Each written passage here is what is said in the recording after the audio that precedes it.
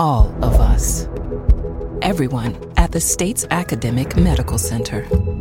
All working together to deliver complete care now and for generations to come. All over the state, including hospital and clinic locations from the Delta to the Gulf Coast. All for one reason. You, the University of Mississippi Medical Center. All for your health. This is an MPB Think Radio podcast. To hear previous shows, visit mpbonline.org or download the MPB Public Radio app to listen on your iPhone or Android phone on demand. Welcome back to Southern Remedy. I'm Dr. Rick DeShazo, professor of medicine and pediatrics, and as you probably can hear, I am dealing with a cold. So I know who gave it to me, and I still love him. He's a nice patient, and I'm sure he didn't mean to do that. But there's a lot of mis and disinformation about colds and flu. And this year, the flu shot looks like it's basically no good, about 10% effective so far. And we are having both A and B strain flu that is just going through everybody. So the difference from the flu, by the way, give me a call, please, at 1-877-672-7464 or 1-877-MPB-RING if you have questions, because otherwise I will ramble on about the flu and colds forever. The difference between the flu and the cold is the flu has a sudden onset within a day and sometimes even hours, where a cold is more gradual in its onset over a couple of days. The flu has fever, almost always fever, and it's usually over 100 degrees. It's real fever, Fahrenheit, so have a thermometer. And you get little or no fever with a cold. You are sick with the flu. With a cold, you can still move. And most colds do not make you take to bed like most flus do. And the symptoms are different. With a flu, you have chills, a dry cough, fever, headache, muscle aches, stuffy nose, sore throat, extreme fatigue and weakness. Whereas with a cold, you have sore or scratchy throat, runny or stuffed up nose, sneezing, and finally a cough. So you usually don't get a lot of cough with the flu. If you do, that is a warning sign, because the big complication of the flu is a bacterial pneumonia. The flu's a virus, and we do have an antiviral for the flu, but it doesn't work very, very well either. So if you want to talk about Tamiflu, you want to talk about the flu, you want to talk about Zicam, you want to talk about honey, you want to talk about neti pots, whatever, give me a call at 1-877-672-7464. Our lines are open, and we would like to hear from you. Let's go to Glenda in Hattiesburg. Hey, Glenda.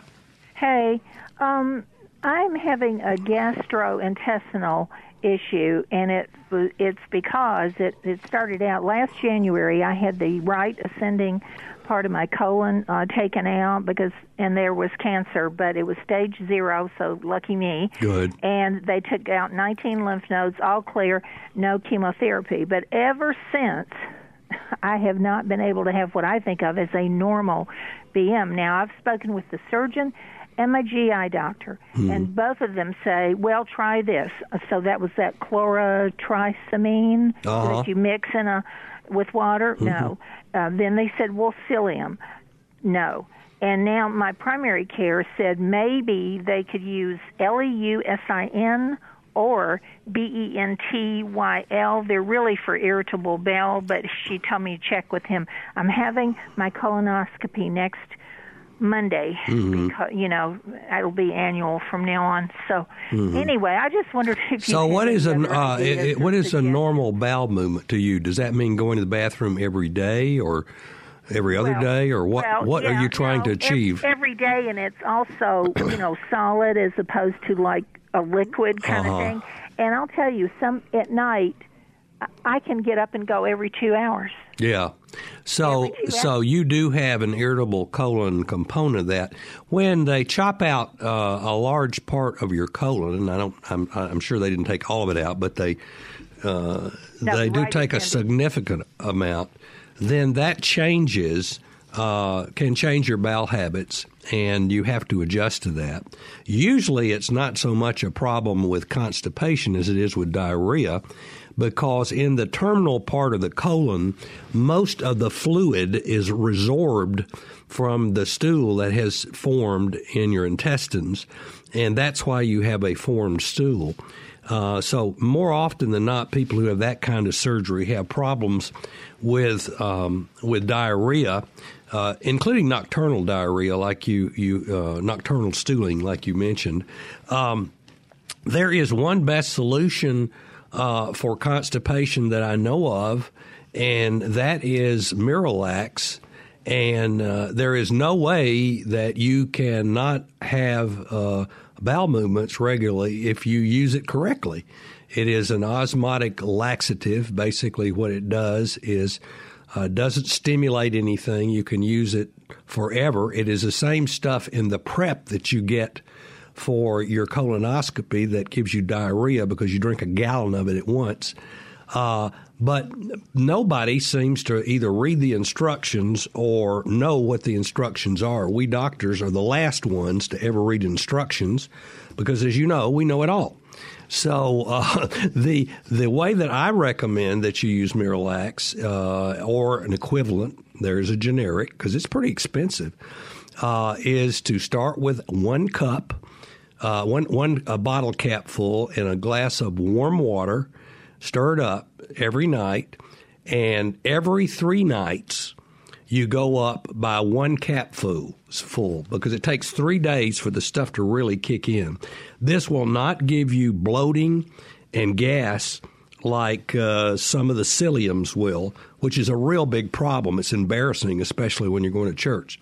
So I would try that, and I would go up to 3 caps in the morning and in the evening, and then if you're not getting any action, add another cap in the morning. You have to drink lots of fluids with that, and I would recommend that you tell your doctor that you're going to do this. Now, I do think you need to have the repeat colonoscopy in case you have a stricture, a tight place at your surgical site. So that can cause this too.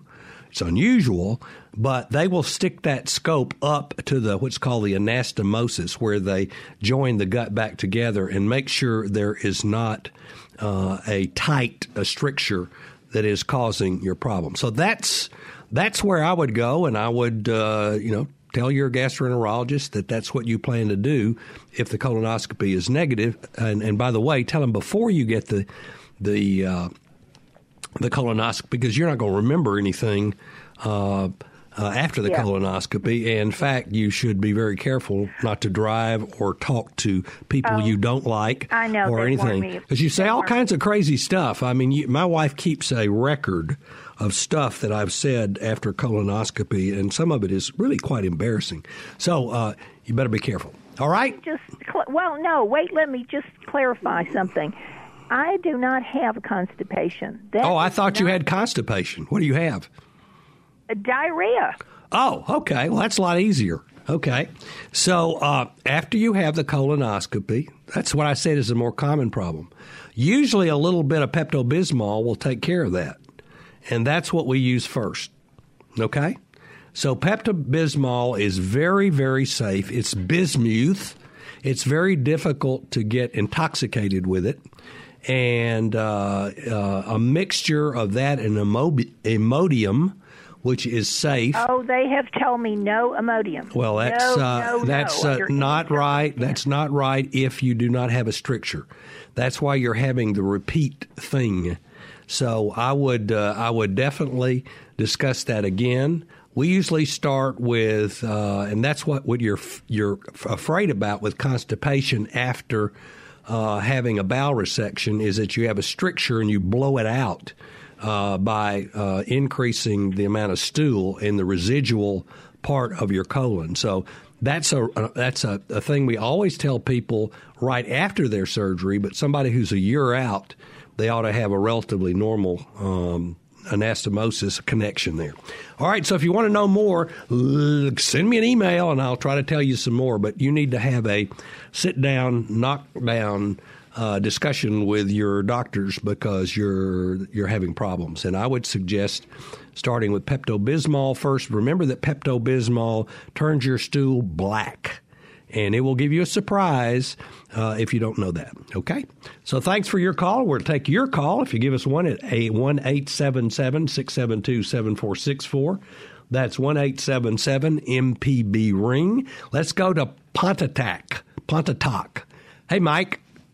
Doctor. Did I get that right? Pontotoc? Pontotoc County. Yeah. Were there Pontotoc Indians there? I think it's supposedly a Native American word for hanging grapes, but I'm not really sure about that. Do you have Indian mounds there? They are indeed. Just okay. Right well, so you had great numbers of them there because Mississippi had a huge Native American population, and those mounds are a treasure, and they just put somebody in jail for digging in them recently, and I hope they stay in the jail a long time. Because absolutely. We have a great tradition, and we have some wonderful people today in our state that are Native American. Right. I have a question. I just had my physical, I had the blood test, and my CBC on the platelets. Mm-hmm. It's within limits. It's 208. Yep. And I've discussed all the results from my different tests with my doctor. Mm-hmm. But I noticed looking back from last year, my platelets were 265. Mm-hmm.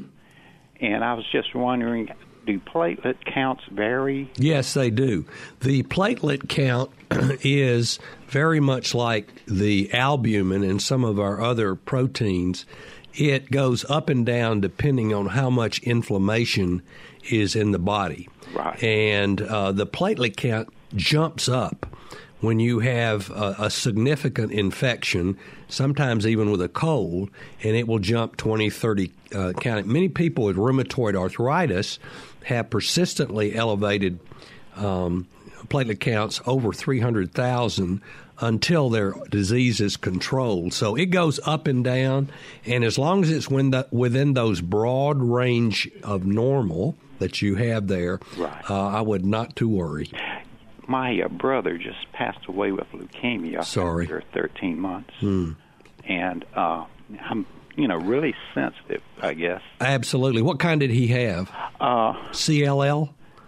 I think AML. AML, that's the bad one. Right. Okay, so that's acute myelocytic leukemia, and the genetics of that are such that you are at a slight increased risk, and if you have had multiple members of your family have that would be significant. If he is the first one, a close blood relative, that has had that, it's probably nothing for you to worry about. Right. And that is a disease of the white blood cells, the neutrophils, not the platelets. Right. And my white blood and red blood were both within limits and similar to a year ago. Celebrate that. Right. Thanks for your call. Thank you, Doctor. All right. Bye-bye. We're at 1-877-672-7464. I'm Dr. Rick.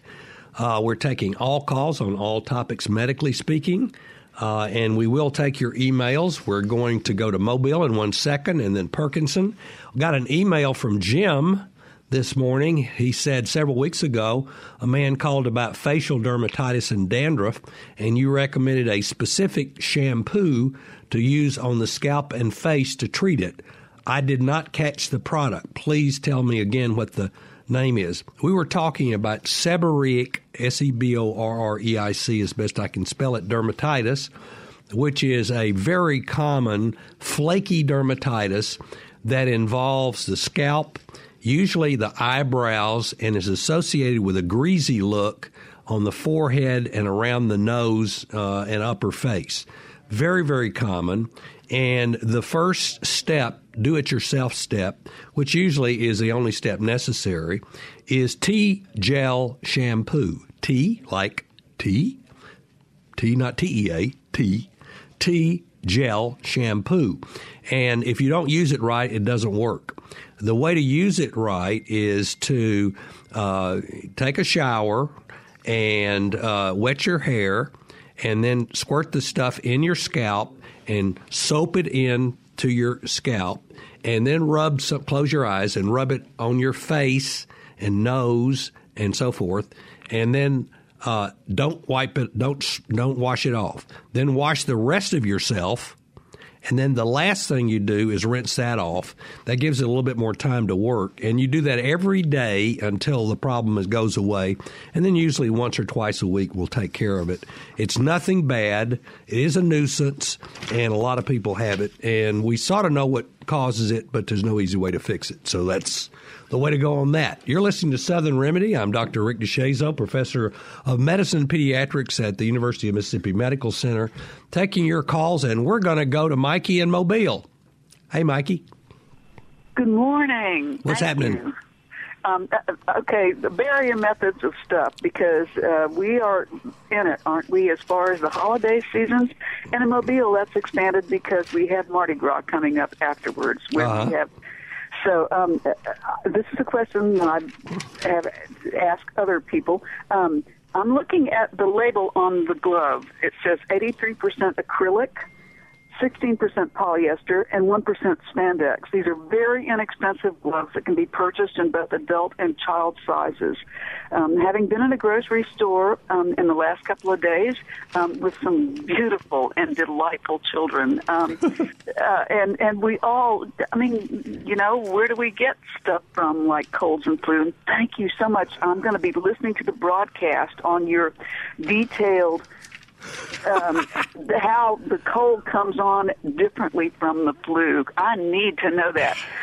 But my question is back to the gloves. Like I said, the very inexpensive ones you can find for everybody. Mm-hmm.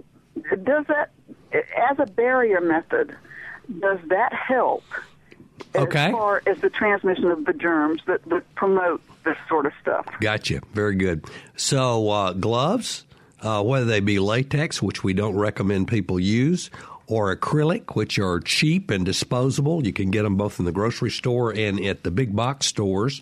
The acrylic, they're sort of whitish, plastic-feeling gloves, are good barrier things to use when you are cleaning something that is dirty, especially the toilet.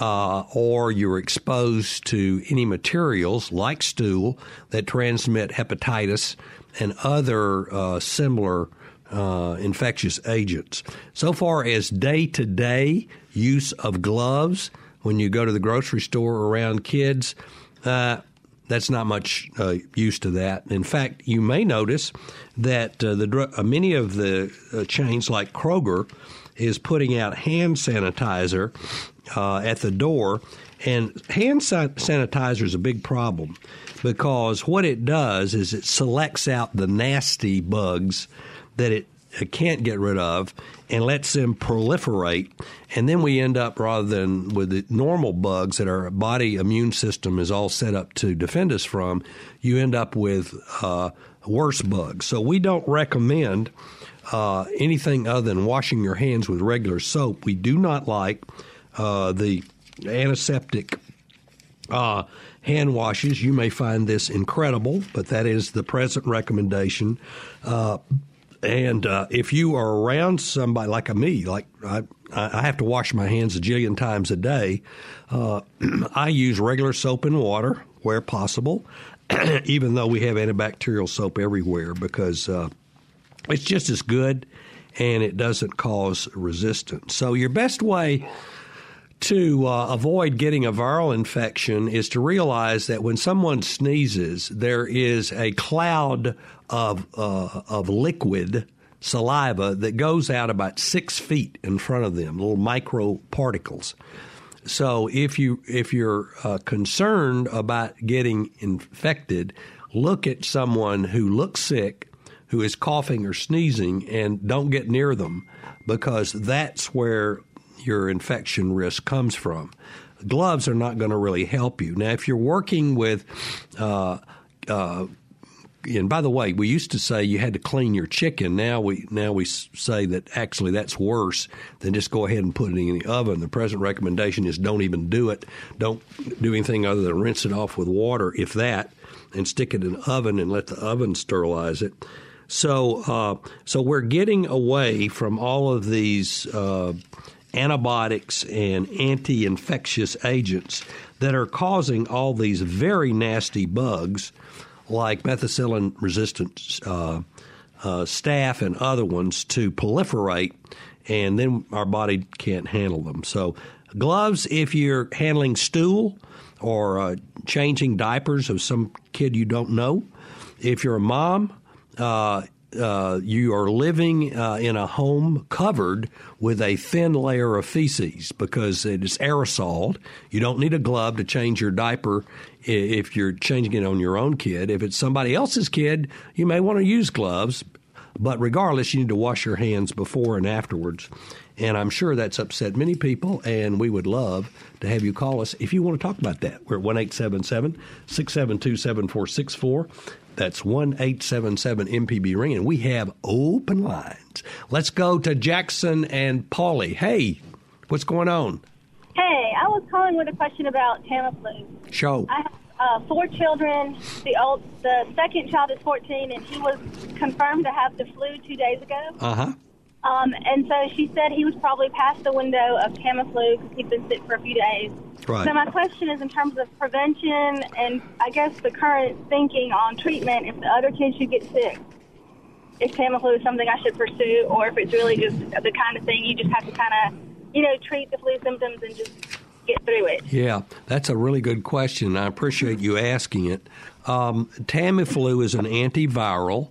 It works on some flu viruses, not all of them. And the control studies where they treated and didn't treat people and compared how the way they did found that people tended to feel better a day earlier than those who didn't take it if they took it during that window of the first 48 hours after developing symptoms. Now, you know when you're getting the flu, usually, because it comes on all of a sudden, like we mentioned early, and it's associated with feeling like you're dead. I mean, it's awful. And that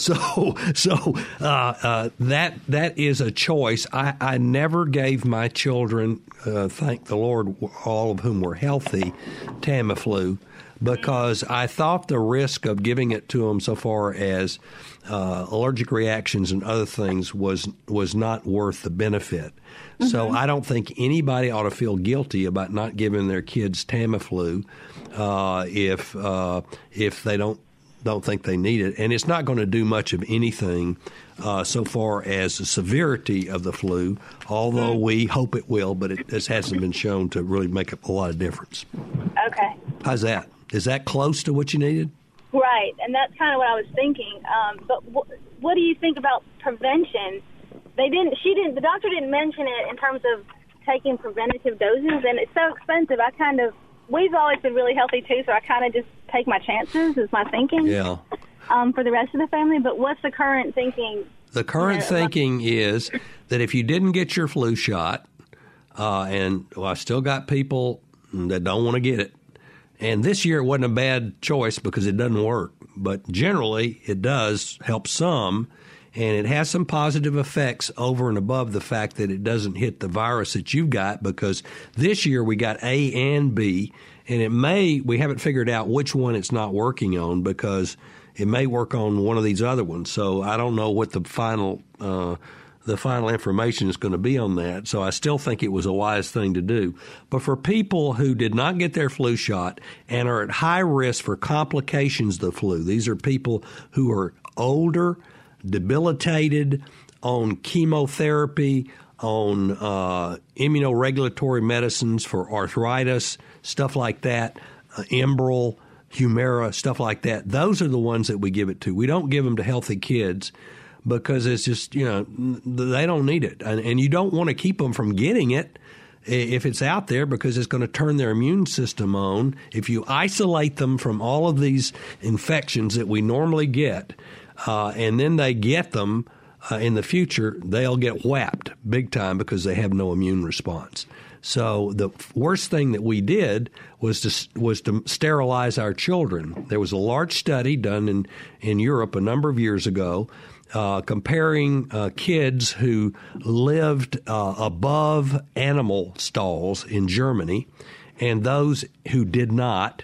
And the kids who lived among the animal stalls with all the poop and the other stuff in there that they were around and played in were much healthier, had fewer allergies and other problems than the ones who were sterilized by living in the city. So there you go.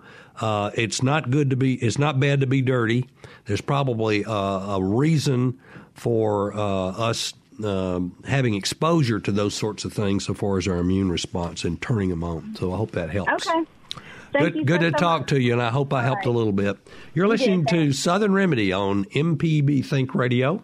I'm here with Jay White, our producer, and we're at 1-877-674-64 and 672-7464. And we're taking your emails at southernremedy@mpbonline.org. Let's go to your house if you give us a call. But first, let's go to Beaumont and Sue. Hey, Sue. Sue, you there? Yes, sir. What's the pink stuff? Pepto-Bismol. All right. It's one of my favorite things. Well, I've got a bottle here, but I stopped taking it for any reason because it says on the label it's bismuth subsalicylate. Yeah. And if you have a bleeding problem, you're not supposed to take it because I didn't know that it's aspirin. I mean, it's aspirin-based. And so, anyway, it says on the label if you have any kind of a bleeding problem, don't take it. And it has a big warning about Reye's syndrome. And so... First of all, adults don't get Reye's syndrome. That's for little bitty kids. I know, but we're through with that one. Let's talk about the bleeding piece. Yeah. It is a salicylate. It's not the bismuth that is the bleeding thing.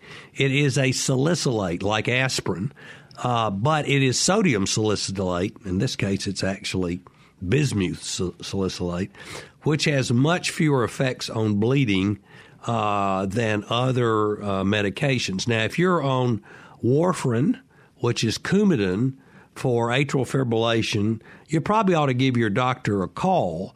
But using that episodically for a viral gastroenteritis is usually not a problem.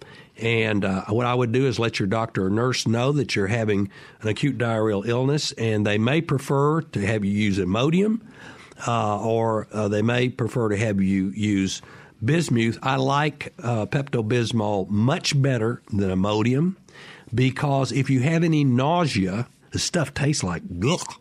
But if you hold your nose and swallow it, and I like the liquid better than the pills, but there's no data to support that, it has an absorbent function that actually absorbs bacterial toxins in your gut and can be very helpful, in addition to sort of stabilizing an irritable gut as it goes through. So follow the directions. It's okay to read the warnings, but remember that most of the warnings on these drugs are to protect the pharmaceutical companies from plaintiffs' attorneys who are always looking for an opportunity to sue somebody for an untoward effect. And if they don't put every possible problem that has ever been reported in the history of mankind on our planet or Mars on the label, then they'll get picked off because they didn't inform somebody appropriately as a potential side effect. So that's why that list gets longer and longer, and why the pill bottles are so large. You notice how big the bottles are? There's nothing in them but a few pills, but they have to make them big to get all that stuff on there that the FDA encourages them to put on there about the side effects. So that's that, and enjoy your Imodium, but call your nurse first. Thank you. Let's go to Perkinson and JJ. Hey, JJ. Hey, man. What's happening? Oh, brother, let me tell you. Let's see. 6 years ago, I had a 4-foot ladder break out from under me and push me into a wall in between a wall and a pile of sheetrock. Oh. Crushed one of my vertebrae and bulged out 4 of the discs. Okay, so now I've been through 4 surgeries, infections, and everything else. I've been in pain management for 6 years. I take Hysingla, Opana, and other drugs, but for my pain is Hysingla, Opana, and OxyContin? No. It's gabapentin. Okay. Now, these guys are under so much pressure to make sure that everybody's doing right. You got it. Well, let me tell you. I take my Hysingla at 6:30 along with my Opana. Uh-huh. At noon, I take the Opana. Mm-hmm. In the evening, I take the Opana with the gabapentin. Yep. That keeps me at a perfect level of not hurting. Fantastic. Now, I haven't had it in 2 weeks. What? Yeah, I'm hurting bad. Mm-hmm. So here's the pressure these guys are under. Mm-hmm. Somebody in the lab screwed up. Mm-hmm. I went in and took my drug test. Mm-hmm. They said that there was absolutely nothing in the enzymes that showed that I was taking my medication. Mm-hmm. That's impossible. So now, I'm no longer seeing that pain management doctor. I'm seeing no pain management doctor. Mm-hmm. Because they don't do second drug tests. They do one, you fail it, you're done. Yeah. So let me explain a little bit to that and give you some kind of direction that will hopefully be helpful. Number one, the reason that those drug tests are being done, they're actually, and I know you know this, but our listeners don't, so that's why I'm trying to cover it here. Right. The reason people on chronic opioids have drug tests to see if they have opioids in their system is to make sure that they're actually using them rather than selling them on the street. That's called diversion. We have a lot of people who fake chronic pain and get the opioids and then sell them because you can make a lot of money that way. Obviously, that ain't you. You're in pain. All right, so we got that. Number two, I have never heard of such a rigid policy. Have you talked to your pain management specialist about this personally? He wouldn't. He won't see me. He won't get on the phone with me. Okay. Well, the problem now is you've got to find a new pain medicine specialist, and I'm surprised that you haven't gone into withdrawal because cold turkeying that much narcotic usually throws people into withdrawal status, and it's. We don't do that. Even if we think somebody is selling it on the street, we try to taper it. If we say, look, you flunked your drug test twice, you don't have it. We think you're selling it or doing something else with it, giving it away, and sorry, but that's the rules. And we're going to give you enough to get you off of it and try to refer you to another person. Physicians are required, if they have a relationship with a patient and want to break it, to treat the patient until another physician can be identified, A, and B, refer them to someone else. I can't just fire a patient outright. I have some people I have, quote, fired because we just didn't make it together, and we tried, it didn't work, and I wasn't helping them, and they were driving me nuts. And so the way that works is I tell them that, I send them a letter, and I give them an appropriate amount of time to find another doctor, and I help them find another doctor in the process. So the doctor has a duty to help you find another pain management specialist. Do you have a primary care doctor? Doctor, yeah. Oh, a general doctor, a family medicine doctor, an internist? Well, yeah, but he doesn't work with workman's comp. No, if you have a family medicine doctor, then he has a list of pain medicine specialists, and you need to be referred to a new one and ask for an acute appointment. When we send an appointment for someone with a pain management issue, what we do is we have boxes to check. One within 24 hours, one within 48 hours, or so forth. And he needs to check the 24-hour box and then get you into pain management. So that's sort of the standard way we do it, and that's the best I can do. But I want you to know that a lot of people are in your situation because all of the oversight agencies have come down on the doctors everywhere, not just in Mississippi, because of this opioid epidemic that's already killed 200,000 Americans with opioid overdoses, primarily with the long-acting agents like some of the ones you're on, and OxyContin, of course, the one's most familiar, but it can happen with any of those, including 5 or 6 of them. So I hope that helped, and I wish I could do the Oral Roberts and lay my hands on you and make you well, but that's the reality of the situation. You're listening to Southern Remedy at 1-877-672-7464. That's 1-877-MPB-RING. We're going to go to James and Clinton. Hey, James. Hey, how's it going? Doing better since you called. I was a little lonely here for a few minutes. Glad to hear it. Hey, I have a question about an enlarged prostate. Yep. Is there any medication that will cure that problem? Yes. Okay. Well, do you have a pencil? Well, I'm driving right now. Okay, well, you can go online. This program is, Jay White puts this online after our program. You can go back and listen to it at our website, and anything that I said that you want to take to the law, or remember, it's recorded there. I mean, I can't take it back. So there is, let me just give you a real quick review about this. Enlarged prostate is an occupational hazard of being a male. And many, many males get this as they grow older. We don't know exactly why. It has something to do with testosterone and other hormones. And what happens is the cells in the prostate proliferate, grow, and it gets bigger.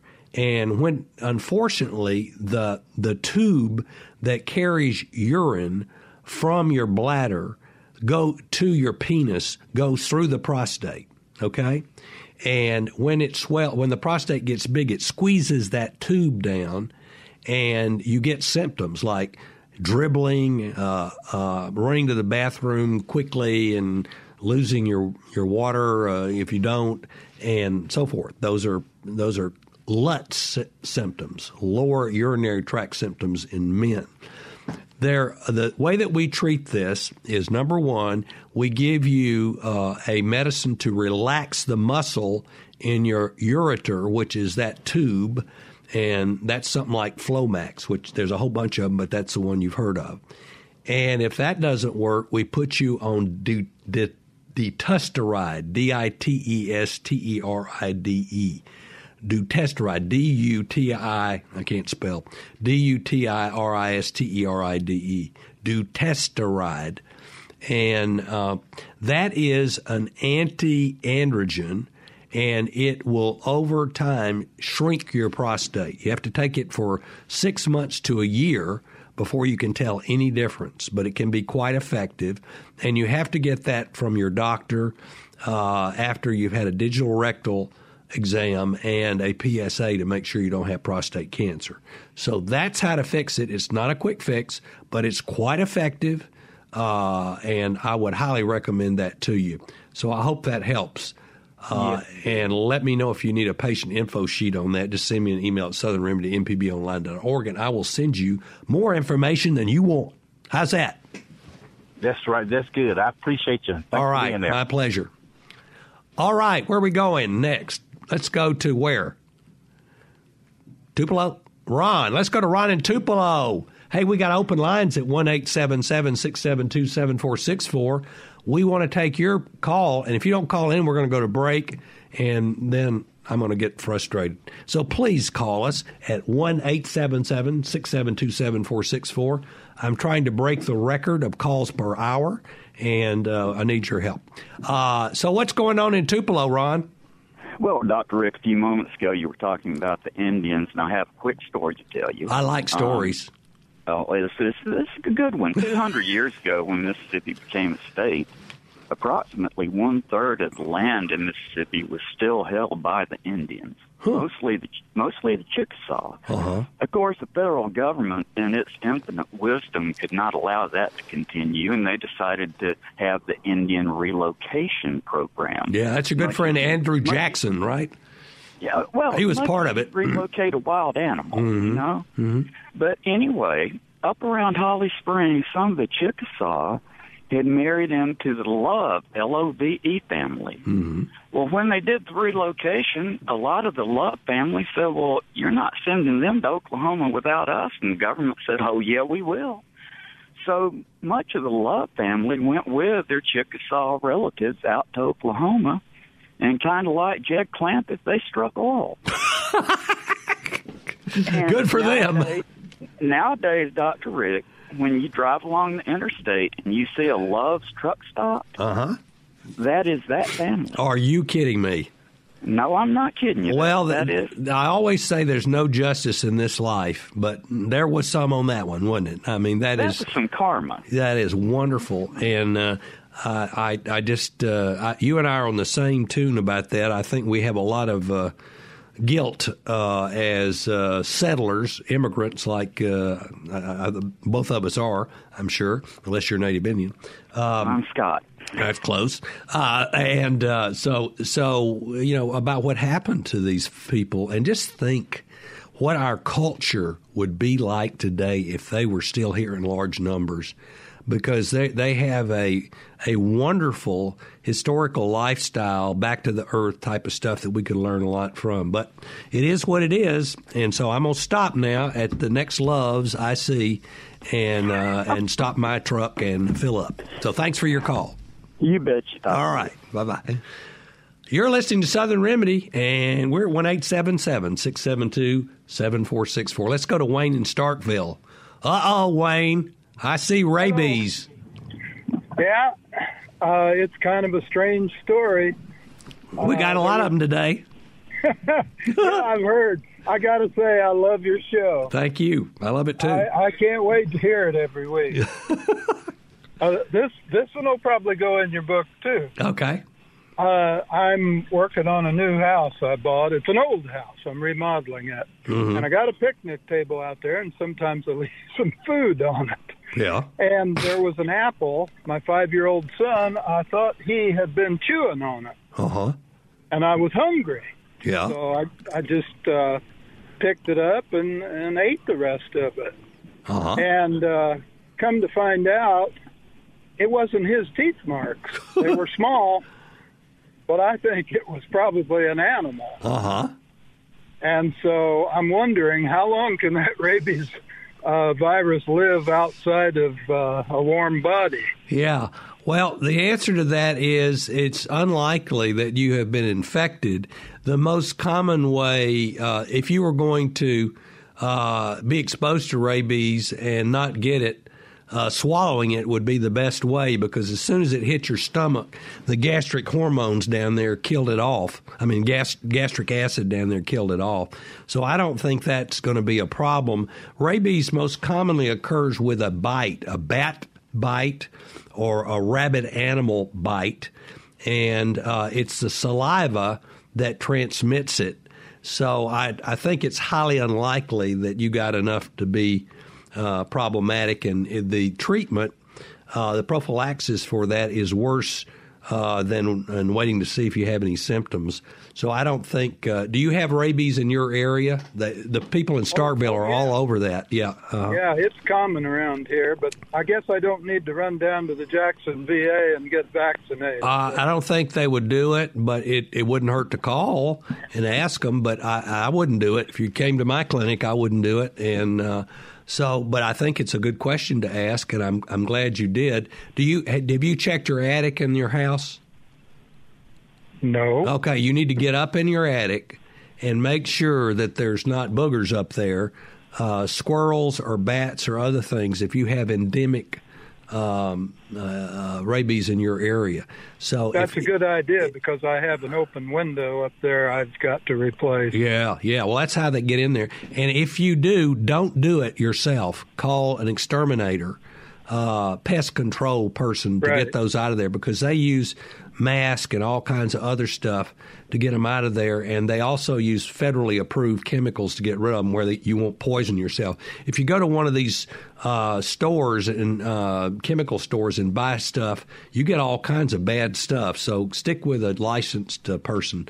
Thanks for your call, Wayne, and happy holidays and Merry Christmas to you. Valuable information. Well, it's a pleasure to be here. Dr. Rick, isn't bat waste like particularly toxic? I think I've bat seen waste stories is about that before. Not good. Any kind of poop is probably not the optimal thing to poop with.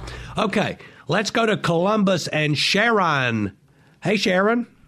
Hey, how you doing? Well, we're right in line with your question, aren't we? We're just talking about poop. Oh, no. Yeah. What's your question? Like a lot of my symptoms, like colds and stuff like that, I get a lot of my stuff from the health food store. Okay. And I heard this lady was talking about how her bowels and stuff, and my bowels weren't moving in a couple of days, weeks or so. So I went to the health food store, and I got that coating cleanse. Uh-huh. It's nasty, but it worked. Well, Miralax is a lot cheaper, and Senokot is a lot cheaper, and any of those over-the-counter things are cheaper than that stuff. It basically is just a laxative with some herbals in there to make you think it's going to do something, and I think it's a total ripoff.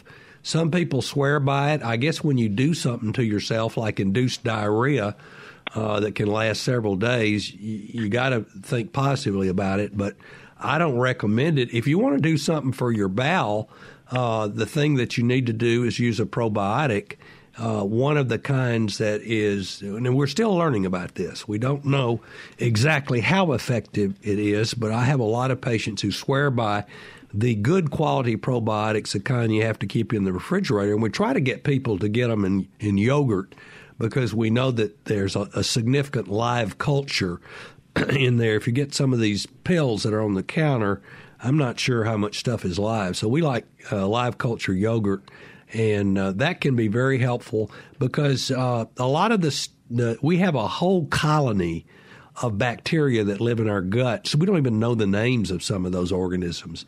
And they seem to be much more important than we knew in the past. Certainly we know they help regulate the immune system. For instance, if somebody is allergic to penicillin, they have to take it, that we have no other choice, we feed them penicillin, and it desensitizes their allergy, and then we can use it. We do that all the time at UMC. So it's important to eat stuff because it turns your immune system down. And when kids stopped eating a lot of nasty stuff, mud and stuff like that I used to eat when I grew up, their immune system is whacked out. So we're getting a little bit too clean, but I know that's going to worry. By the way, people in Europe usually don't bathe every day. In fact, so many of them don't bathe every week. So, maybe we're not totally with it. Get rid of that stuff. Don't try it. Let's go to Shirley in Biloxi. Hey, Shirley. Hello. Are you a psoriasis sufferer? Not me, but my adult son has it on both hands, pretty bad case. And he went to a doctor and he got a topical ointment. I forget the name of it. Uh-huh. They said apply it 14 days. And then go off of it for 14 days, and then apply it again if need be. And he's done that twice, 14 days on, 14 off, 14 days on again. But his hands are still red and cracking in places. Mm-hmm. And he says that he notices it's worse during the cold weather and after he has washed his hands. So I'm wondering, do you have anything you would recommend other than prescription ointment? Okay, that would help with that? So first of all, that doesn't sound like psoriasis. It sounds like a hand dermatitis. Psoriasis can involve the hands, but it's unusual. Usually it involves the extensor surfaces of the elbows and the knees. It's behind the ears. It's this red, scaly rash. Does he have any of those places? No, he doesn't. Okay, so he's got a hand dermatitis, which could be a contact dermatitis, is something he is using at work or something else, and he needs to go to a dermatologist. And was it a dermatologist that recommended that? Did I lose you, Shirley? No, I can hear you. Can you hear me? Yeah. Yes, it was. Okay, well, he needs to go back to the dermatologist because it ain't working, and it may be necessary for him to have some scraping or other work done on that, because if it didn't budge at all, I don't know which, there are 3 or 4 different approaches to psoriasis, topical steroids, a calcineurin inhibitor, a whole bunch of different things that we use, and that just doesn't make any sense that there was no response. So he's already paid the first visit, which is the most expensive one, and I would tell him to go back and let the dermatologist make a correction on the therapy because it's not working, and also get the dermatologist to write the diagnosis down where you can see if he's really saying psoriasis. I bet he's not. I bet that it was a miscalculation, but I don't know. But anyway, the real answer is send him back. It didn't work. There are things that do work, and he doesn't have one. How's that? Okay. One more quick question, please. Is that caused by a bacteria or a fungus or what? Psoriasis? Is that what you're asking about? Well, if he has dermatitis instead of psoriasis, okay, let me help you with that. Let me help you with that. Dermatitis is a garbage can term for 1,550,000,000 different things, okay? So dermatitis is sort of like talking about paint. You got Moore and Benjamin Moore and Walmart and all that kind, millions of paints. Well, that's what dermatitis is. It means your skin screwed up, okay? So psoriatic dermatitis is a dermatitis that occurs in people who have psoriasis, which is actually a systemic disease. It doesn't involve just the skin. It involves the joints and other places, the eyes, blah, blah, blah, blah, blah. And then there's contact dermatitis, which is an allergic dermatitis that you get from sticking your hands into something very potent, usually in the work environment, heavy metals, chemicals, and so forth, that cause an allergic reactions limited to your hands. And and there are a jillion other kinds of dermatitis that this could be. So, no, some dermatitises are infectious. Most aren't. Most, we don't know what causes them. There are a few, like acne that kids have, that are actually, we know a bacteria causes it, but most of them, we don't know what they are. So hopefully that is helpful. But, it's helpful. Thank you very much. If you want to know well, you're mighty sweet. Thank you. If you want some more information on that, Miss Shirley, just send me an email at Southern Remedy MPB Online, and I can send you a general letter. Curtis is from Hattiesburg, wants to talk about diarrhea. Curtis, if you'll send me an email, I promise I will respond. And if not, we can talk about it next week because I'm not going anywhere. And by the way, love to have you back for next week and for our special Christmas edition of Southern Remedy. You've been listening to Southern Remedy, a production of Mississippi Public Broadcasting, supported by an unconditional grant from the University of Mississippi Medical Center. I'm Dr. Rick, here with our producer, Jay White, and our call answerer, who is who? Who is that? Java.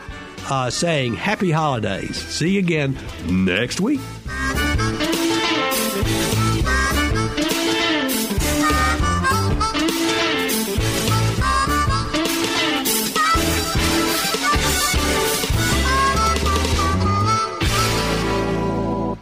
This is MPB Think Radio, Mississippi Public Broadcasting.